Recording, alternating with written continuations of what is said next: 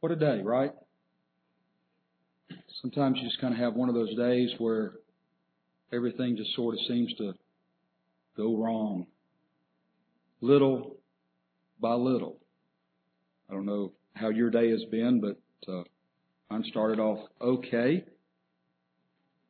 Kind of went downhill from there.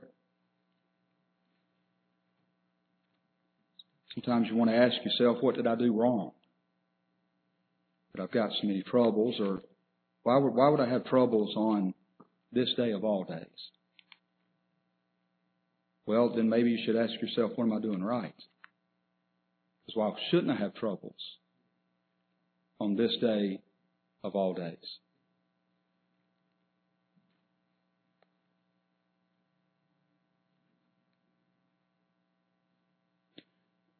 There's a question that our Lord poses to His disciples, and it is recorded in each of the three Gospels. The first half of it we would like to read is in Matthew chapter 16. And the answer to this question that Peter gives, we'd like to read, is in Luke chapter 9. For right now, we turn to Matthew chapter 16. And begin reading in verse 13. It says, when Jesus came into the coasts of Caesarea Philippi, He asked His disciples, saying, whom do men say that I, the Son of Man, am? The answer that is given to this is in Luke chapter 9, or the answer that we would like to look at is in Luke chapter 9. Gospel of Mark sort of follows the same pattern as both Matthew and Luke. It's just a simple question and a straightforward answer. Most of you that have read through the Scriptures and have read this situation, you know the answer that is given in Matthew. Thou art Elias, thou art John the Baptist, thou art one of the prophets, something like that. But there's a little extra thing in Luke that we'd like to look at. In Luke chapter 9, when He asked this question in verse 18, the answer is given in verse 19. They answering said, John the Baptist. Now, let's just pause just briefly for a second. Who is Jesus? Well, some people think He's John the Baptist. How reasonable is that answer? Not very, is it? What do you know about these two characters? Well, they're cousins, right? John the Baptist was born 6 months prior to Jesus. They lived at the same time, walked the same streets. John the Baptist baptized Jesus in Jordan. But by this time, John the Baptist has been beheaded. So who is Jesus? Well, it's John the Baptist reincarnated. I mean,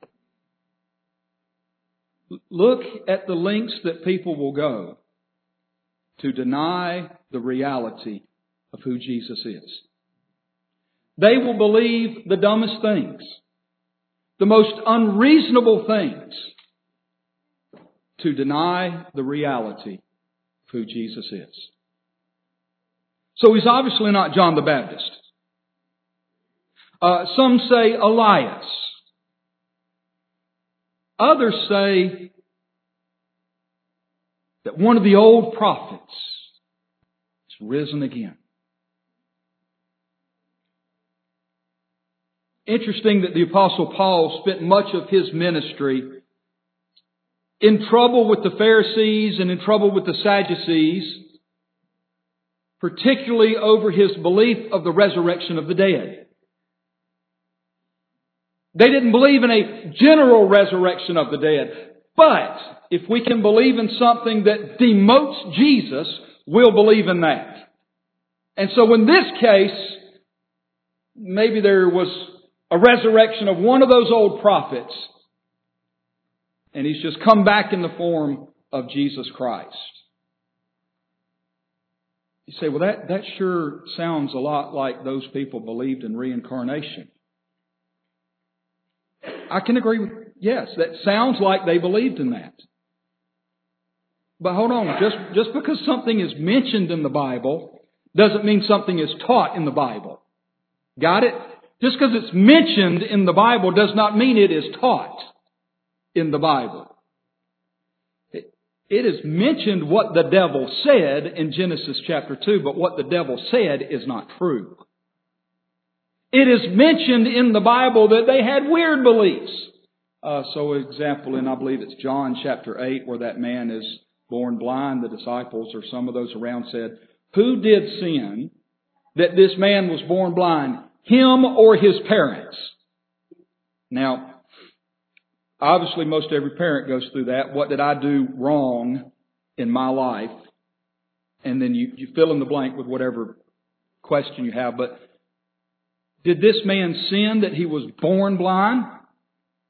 So in a previous life, what did he do wrong that he came back reincarnated as blind? And Jesus said, that's not the issue here. Very seldom is the issue here about us.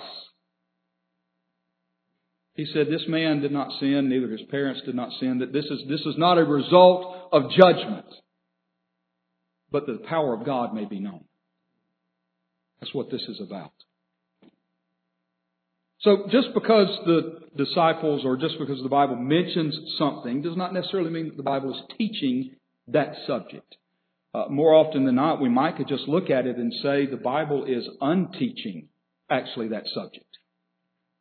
And in this case, he's unteaching it. There are perhaps one of the prophets. If you just pause right there and think about that. Jesus says, who am I? Gospel of Matthew, I won't necessarily turn there, but he chided that generation. He said, the men of Nineveh will rise up against this generation, for they repented at the preaching of Jonas. And behold, a greater than Jonah is here. The Queen of Sheba shall rise up in the judgment against this generation, because she came from the uttermost parts of the earth to hear the wisdom of Solomon. Behold, a greater than Solomon is here. He said, you see this temple that you worship so greatly? One day there'll come a time when there won't be one stone stacked upon another. And behold, a greater than this temple is here.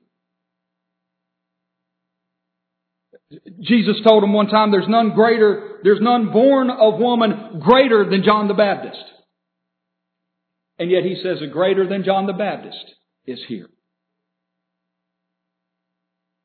John chapter 4, when Jesus is standing at that well, at what's called Jacob's well, the woman that he meets there asking this question in John chapter 4, art thou greater than our father Jacob that gave us this well?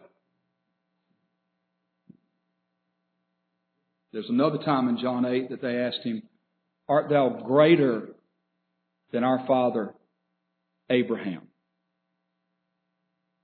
Now the answer to that question we might get into in just a little second, but the answer to that question is one that many people do not have their hands around yet. Art thou greater than Abraham?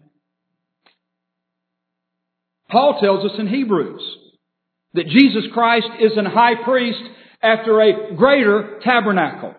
I mean, just what is Jesus? Evidently, he's the greatest thing there's ever been.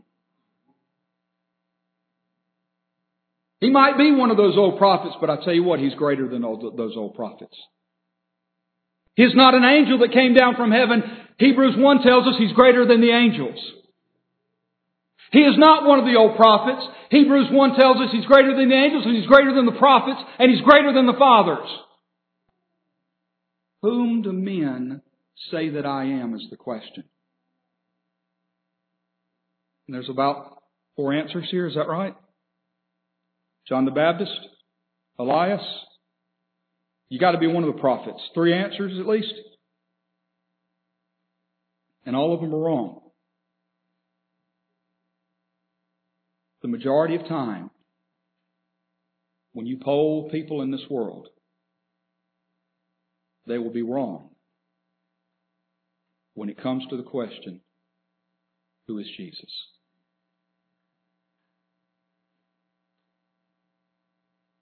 In verse 20 of Luke 9,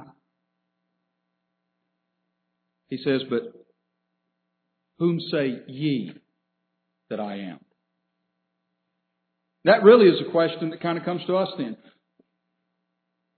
Who do you say that Jesus is? Compared to everything that's gone before, compared to everyone that's gone before, compared to Moses. Moses was a prophet from God to the people. Moses was just a prophet. Solomon was a king at God's appointment, but Solomon was just a king. Of all the great things that Solomon did, of all the time of peace and the time of prosperity that Solomon did, everything that's attributed to Solomon, I believe that Jesus says that Solomon and all his apparel and all is not arrayed as one of the lilies of the field. But of everything that Solomon did and everything that Solomon was, and all his riches and his greatness and his glory, what mars the kingship of Solomon? That Solomon had 700 wives and 300 concubines, and they led his heart astray after their gods. It is so astounding.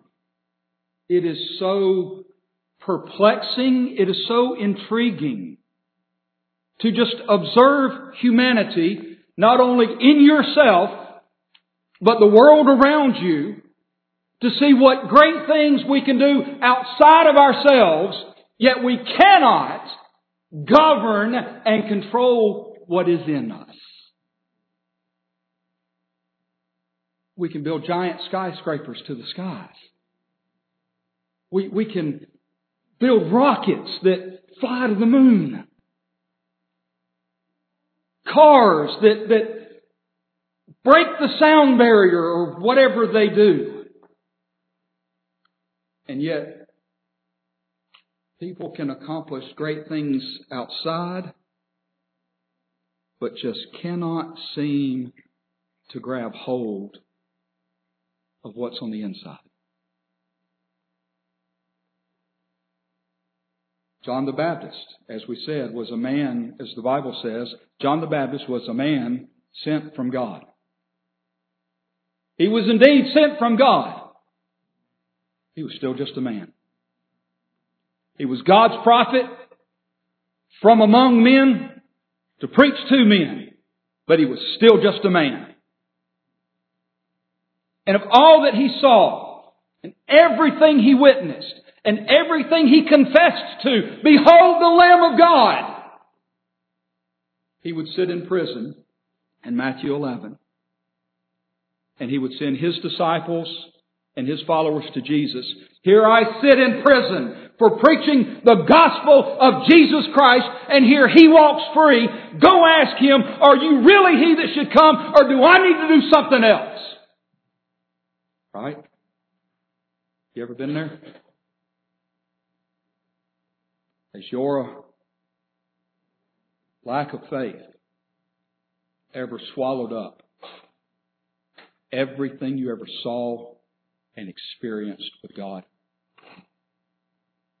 In a moment, have you ever said to yourself, is it really all worth it? Sometimes on Sunday morning it's that way, is it not? Is this really all worth it? Beat my head against the dashboard to get here. Get here, can't hardly hear because I'm old. Can't hardly see because I'm old. Can't concentrate because I can't remember if I locked the front door or not. I can't hardly concentrate because I remember something's got to happen at work Monday morning, but I forgot what it was. But now I got, there's so many things that we fill our life with, and then we sit here on Sunday morning for an hour or an hour and a half. We think, was it worth my time coming? And you remind yourself, It's not about me. It's not about what I'm going to get out of this. It's about me devoting my life to the worship of God and answering before everybody else who I think Jesus is. That I think He is the greatest thing that's ever graced the face of this sin-cursed earth. And whatever of the least things that He asks me to do should not be too much trouble for me to perform. David, at one time when they were fighting a battle and Jerusalem had been conquered and David's kind of on the outside, and he sat down and he said, oh, I could just wish that I had a drink of water from the wells of Bethlehem. And two of his soldiers heard him make a wish. I wish I just kind of had this. And they said, all right, let's go get it. And two of them crossed enemy lines and went into enemy territory and got water out of a well, risked their own lives for just something, a fleeting wish of David's. And brought it back to him and says, here you go. Your wish is my command. And yet Jesus commands us to do sometimes so little. And it seems such a hard thing to me sometimes. He says unto us, but whom say ye that I am? Peter answers him in this text, and this is in Matthew and in Mark. Peter's answer is simply this: thou art the Christ, the Son of the living God. That's not what he says here. Now, you may say, well, it's a matter of semantics. Very possibly. Don't discount the fact that I don't know what I'm doing. But he doesn't say thou art the Christ, the Son of the living God. He just says thou art the Christ of God. See, it's right there.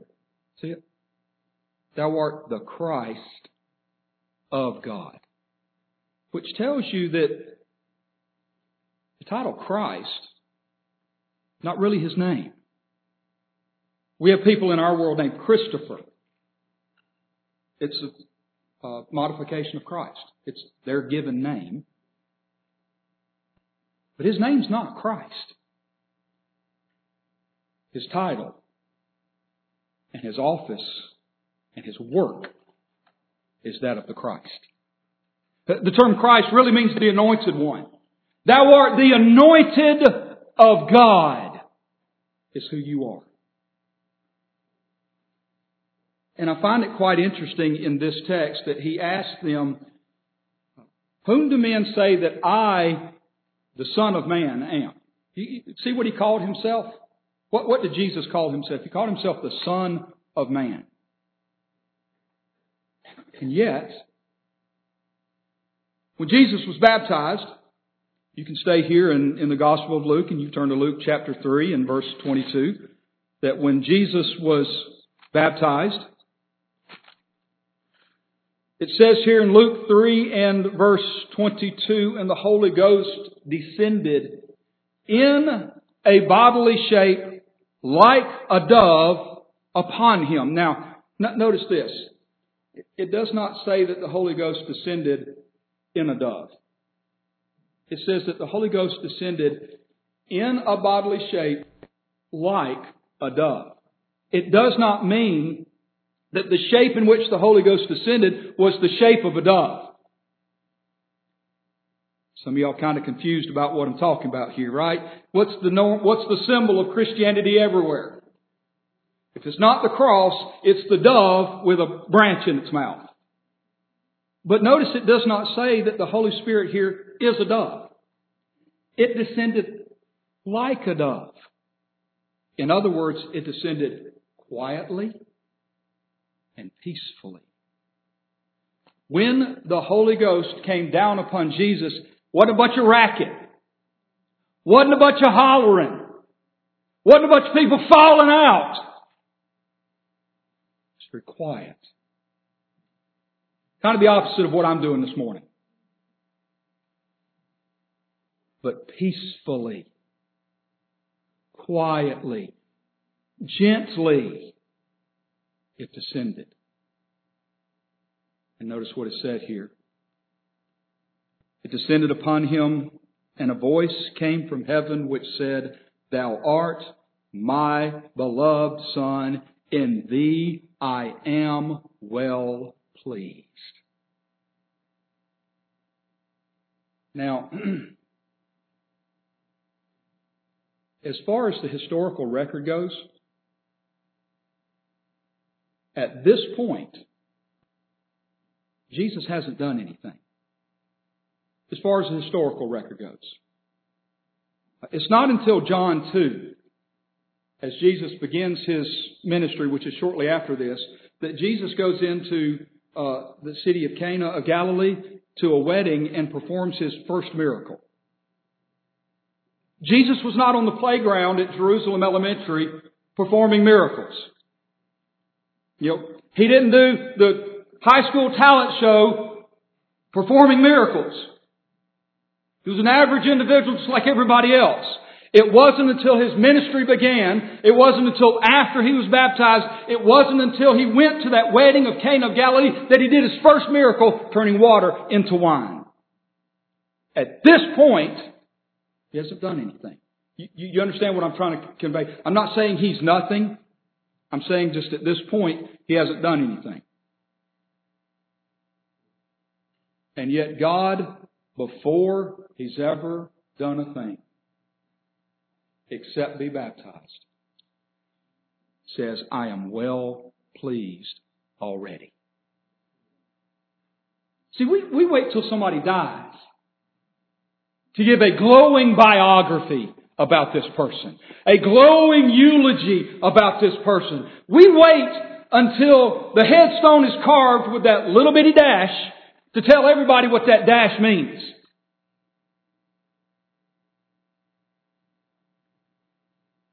God is already telling you what this means. God is telling you before He ever began His first work, I am well pleased in this my Son. When He was baptized, we had those words. In Matthew chapter 17, while He was up on the Mount of Transfiguration, and there was a transfigured with Him Moses and Elias. And Peter says, oh, this is a great day to be here. So wonderful. Let's make 3 tabernacles. One to Moses, one to Elias, and one to Jesus. You know, one to Jesus. And one to the prophets. One to everybody else. Let's just worship everybody. Let's just have a whole row of saints here. We worship everyone that's ever gone. But we don't do that. And religions don't do that, do they? They don't worship Jesus plus, do they? One of the largest denominations on this planet has a saint for everything and everything for a saint, right? Aren't you glad we ain't them? What? Because we don't do that in the Primitive Baptist Church. We don't put our buildings and our formalities and our songbooks and our associations and our... Oh, that got real quiet, didn't it? We just like them, aren't we? We just like them. We just got a different shelf of gods. Well, that got ugly in a hurry, didn't it? Now, preacher, you were doing just so well up until that point. But now hold on a minute. You know, the Bible tells us, hold on. John told us, I believe it's John that tells us in his little epistle, if our hearts condemn us, which your heart should have right then, if our heart condemn us, God is greater than our heart. That's the very reason when you look inside yourself and you see these little things that don't belong, that's the very reason Jesus had to come. He didn't come for you because He didn't have anything else to do. He came for you because nobody else could. He didn't die for you because He just wasn't busy that day.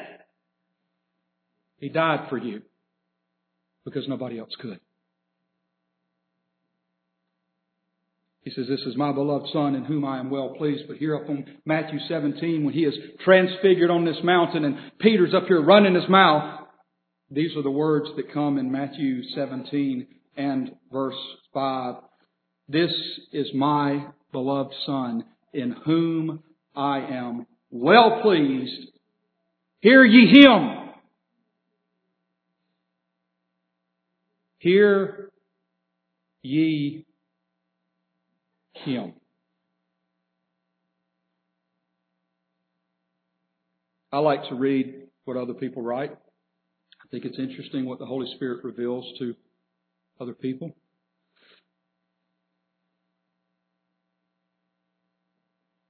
It's great what the Holy Spirit reveals to me and you individually.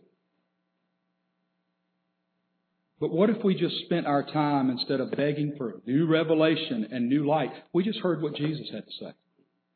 Because here's the whole book of it right here. Hear ye Him. When Christ ascended back to heaven, Psalm 110 and verse 1. Psalm 110 verse 1, it says, the Lord said unto my Lord. This is David writing. And David at that time understood who the Lord was. The Lord was Jehovah God. But a lot of times the Holy Spirit allows these writers, all the time, the Holy Spirit allowed these writers to write things that they themselves did not properly understand. But David did have this to say. He said, the Lord, Jehovah God, said unto my Lord, sit thou at my right hand, till I make thine enemies thy footstool. Now wait a minute. And now He's more than just the Son of God. Now He's the Lord. The Lord is not a term that we just throw around. The English do that. Lord this and Lord that. It's a title of honor amongst their people, but that's not a title of just honor like sir or madam. The Lord our God is one Lord. Notice what David also writes concerning this in the 45th Psalm. I'd like to turn there briefly and just read that. In Psalm 45,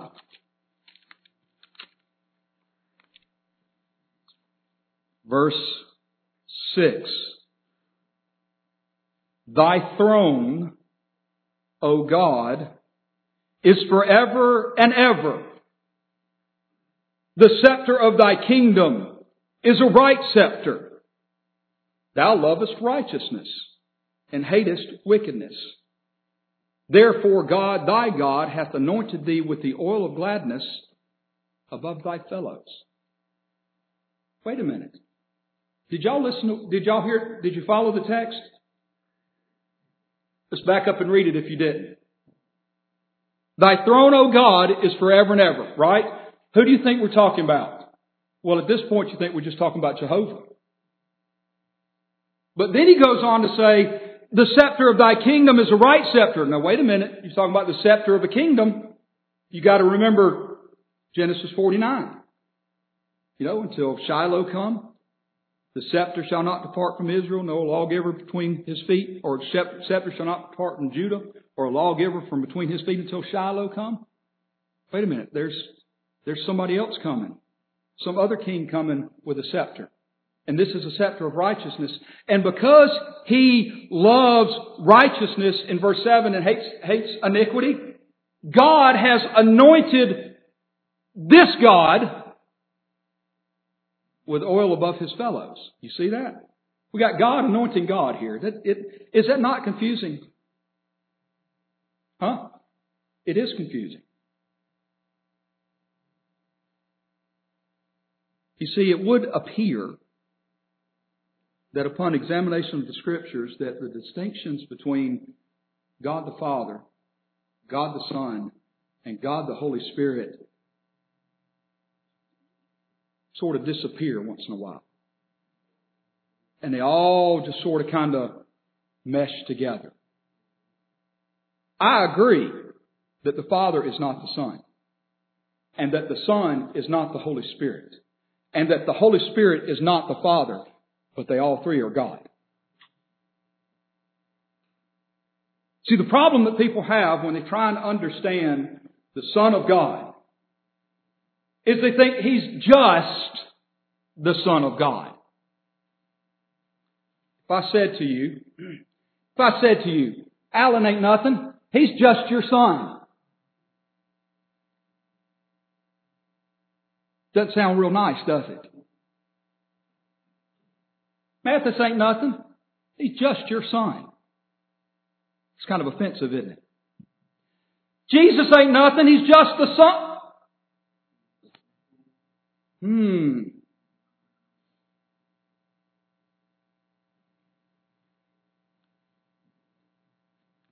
My son is my son.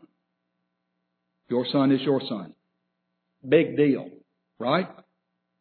But my son is not an animal. Your son is not an animal. He may act like an animal, but he's not an animal, right? He's on the same standing as you are, right? As far as human beings go, he's on the same standing as you are. When God says, this is my son, it means he's on the same standing as I am. He's on the same plane as I am. Now, Jesus says, my life is in the Father's hand. I don't do my own will, I do the will of the Father. It doesn't mean the Father's more important than He is. The President of the United States has a different position than I have, right? If I and one of y'all in this congregation have a little scrap in the parking lot and we can't solve it through words and we decide we're going to solve it through conflict, we're going to scrap it out and finally call a truce and walk away, right? You men in here ain't never had a playground fight? Am I the only one here? Boy, just quiet as a turkey farm on the day after Thanksgiving, right? All of y'all have playground fights, right? But let's say you walk up to 1600 Pennsylvania Avenue and you walk to somehow get through the front door and you walk right into the Oval Office and you punch the President right in the nose. You think that scrap just going to end right then and you get to walk out? No, your offense is against somebody who has a different position. But as far as being a human being, he ain't no better than you are. He ain't no different than you are. He's a human being just like you are. When God says, this is my son, we both have different positions, but we're both the same because we're both God. We're both divine. Isaiah chapter 40. I'd like for you to notice this question that God puts to the nation of Israel and barely puts to us. In Isaiah chapter 40, I think, verse 25. Isaiah 40:25, God says, to whom then will you liken me, or shall I be equal, saith the Holy One. Who will you liken me? Who will you make me equal? Is there anybody equal to God? No, there's nobody equal to God, right? There's nobody like our God. Well, if Jesus does not share in that divinity of God, then Philippians 2 doesn't make any sense. You say, what do you mean by that? Philippians chapter 2. When it says concerning Jesus Christ, who being in the form of God, what's that very next phrase? And thought it not robbery to be equal with God. Y'all see that? Philippians 2, verse 6. Jesus Christ, who being in the form of God, thought it not robbery to be equal with God, but made Himself of no reputation. See, if Jesus wasn't God, If He wasn't 1/3 of the Godhead, then it would have been wrong for Him to be equal to God. He'd be taking something that didn't belong to Him. That's what robbery is. You take something that doesn't belong to you. He thought it not robbery to be equal with God, because He is equal with God. Notice also Isaiah said, "To whom will ye liken me, saith the Holy One." You see that? Did y'all turn your page already, or are you back there? Isaiah 40 and verse 25. Saith the Holy, capital Holy One, capital One. This is not an average individual saying this. And yet in Isaiah chapter 54,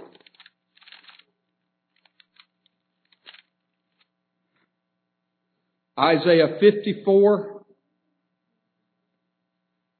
really you can kind of begin with verse 4. You can begin with the beginning of the chapter, but verse 4 says, "Fear not, for thou shalt not be ashamed." It says in verse 5, "For thy Maker is thine husband, the Lord of hosts is His name, and thy Redeemer, the Holy One of Israel, the God of the whole earth, shall He be called." What are you talking about here? We are talking about a promise of the future coming glories, not only to Jerusalem, but all the elect family of God when the Lord Jesus Christ comes into this world. And here He is called thine husband. Well, we certainly understand that, right? Doesn't the book of Revelation talk about the marriage supper of the Lamb? Well, if the Lamb is being married and He's a husband, right? And He's got to have a bride, which is the elect family, the church of God. Y'all getting all this? And y'all also seeing how easily these lines sort of kind of blur themselves? That I think human beings spend too much time trying to separate the Godhead. They spend too much time trying to put one here, one there, and one somewhere else. Guess what? They're all there. It's like three sides of a triangle. It just depends on which side you're looking at that moment. He says, "I am the Son of Man." And yet I read to you 3 times that God Himself said, "Thou art the Son of God." People have a hard time saying He's the Son and there's the Father, so they can't be together. They can't be the same person. That's why He's called the Son. He's different from the Father. And that explanation it gets more and more weird to me. If He's the Son and God is the Father, and they're completely different, as somebody says. Y'all follow me down this weird Garden of Eden here? How can He be the Son of God and the Son of Man at the same time then? Did you catch that? Did you catch that question? Because I'm not God. Y'all are not God. Though some people think they are. We ain't God. Never will be God. And yet Jesus Christ, more than anything else, calls Himself the Son of Man. And yet He's called the Son of God. People say there's no such thing as a Trinity because the Son can't be the Father. Agreed. But they can both be divine. But I got something else about this. Not only is He called the Son of God, He's also called the Son of Man. But in John chapter 10, do you notice He calls Himself the shepherd of the sheep? 3 times in the New Testament He's called the shepherd. In John chapter 10, He's called Himself the good shepherd because the good shepherd giveth His life for the sheep. In Hebrews chapter 13 and verse 20, the Bible tells us that God brought again from the dead through the blood of the everlasting covenant, that great shepherd of the sheep. So in John 10, He's the good shepherd because He gives His life for the sheep. In Hebrews 13, God brought again from the dead the great shepherd from the dead after the good shepherd gave His life for the sheep. Y'all following this? I'm trying to go just as slow as I can. But then you turn to 1 Peter chapter 5 and verse 4. And it talks about a time at the second coming of Christ when we shall see the chief shepherd. He is the good shepherd. He is the great shepherd. He is the chief shepherd of the sheep. That's okay, right? No problem with that, right? Everybody's okay with calling Jesus shepherd of the sheep, right? Psalm 23 verse 1 says, "The Lord is my shepherd, and I shall not want." What do you mean I shall not want? Well, we know that the term want in Old English sometimes means lack. I'm wanting or I'm lacking. Of course, I want something, I'm lacking, that's why I want something, right? But I shall not want. I shall not be in need. Why? Because a good shepherd will give his life for me. A great shepherd will be resurrected for me, and a chief shepherd will come back for me. I'll not be in need.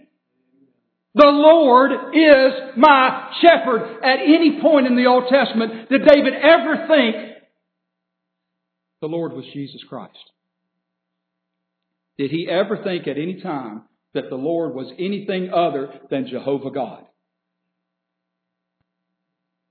These lines are getting blurred, aren't they? It's showing us that God the Father, God the Son, and God the Holy Spirit have been active all along.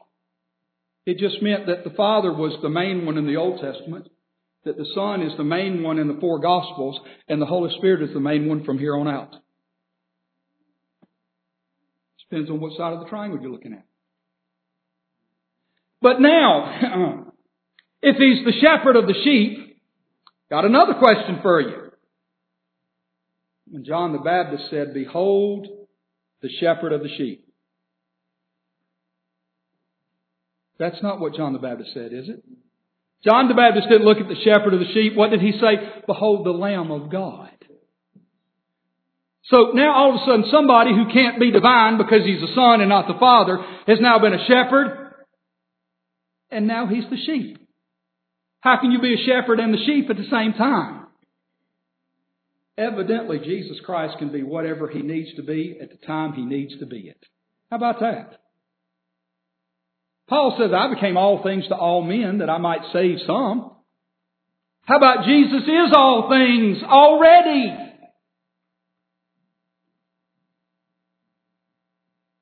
He's divine. He's the Son of God. He's human. He's the Son of Man. He has human characteristics as He's the shepherd of the sheep. But now we're going to step down and go from the shepherd of the sheep to an animal, because He's going to become the Lamb of God, the sacrifice. But hold your horses. He's going to step down a little bit further and become an inanimate object and tell them, "I'm the bread of life." And that woman that asked Him in John 4, "Art thou greater than Jacob, who gave us this well?" He said to her, "If you'd known who it was that asked of thee water, you'd have asked of Him, and He'd have given you living water." So now He's an inanimate object. He's bread and water. How can someone who's a son be bread and water, right? How can someone who's a lamb be bread and water? How can someone who's bread and water be a man? Now, how great is this person? And when they said, "Art thou greater than our father Abraham?" You remember that? Jesus said unto them, "Before Abraham was, I am." And boy, when He said that made a lot of people mad. He didn't say before Abraham was, I was. He said before Abraham was, I am. Go home and break out your concordance or break out your little phones right here and punch in that phrase, I am, throughout the New Testament and find out how many times that Jesus Christ says, I am, I am, I am. Now, oftentimes, Translators would fill out that sentence with I am He. He's in italics. He's in italics. So, for example, when they come to arrest Jesus, and Jesus said, whom do ye seek? He said, well, we're looking for this guy, this Jesus of Nazareth. And he said that I that speaketh unto thee am. I am. Every time he said that phrase, I am, they immediately went all the way back to Exodus chapter 3. When Moses said unto God, who shall I say hath sent me? And God said, you tell them, I am that I am. That name belongs to nobody but God.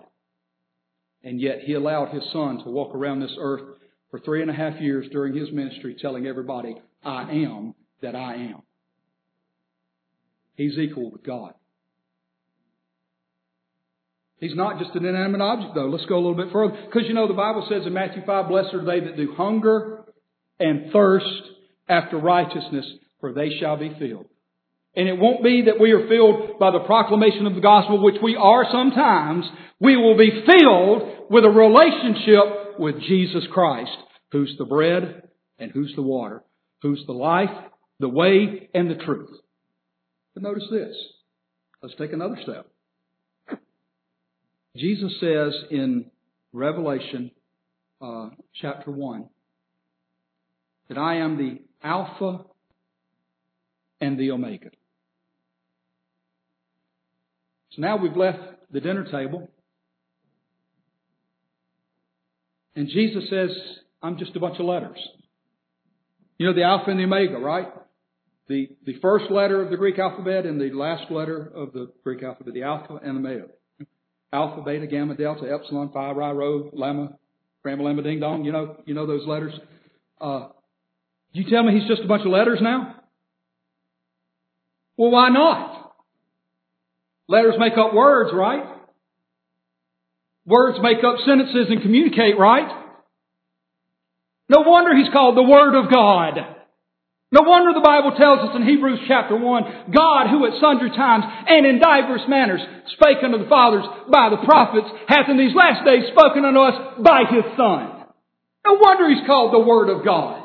He's the communicative force from God the Father to His people. He's the communication from God above to people below. He is the prophet from God to the people, and He's a priest from the people to God. And incidentally, He's the only person that ever filled the position of prophet and priest and king. A lot of the people in the Old Testament were oftentimes 2 of 3, but never all 3. He's the only one who's prophet, priest, and king. He's divine because He's the Son of God. He's human because He's the Son of Man. And He has human characteristics because He's the shepherd of the sheep. And yet He steps down from being shepherd of the sheep to being the sheep, to being the lamb. He feeds you because He's the bread of life. He's the water of life. He's the bread that came down from heaven. He's spoken to us in the presence of God, in the person of God. But now we can go even beyond that. Because He says in John 14 and verse 6, I am the way, the truth, and the life. Those are concepts. If you said, what's the way to the lunchroom? Go out the doors, turn right, go down the stairs. Down there. There you are. It's a concept. It's an understanding of something. If I hold out a map and say, how do we get to a certain place?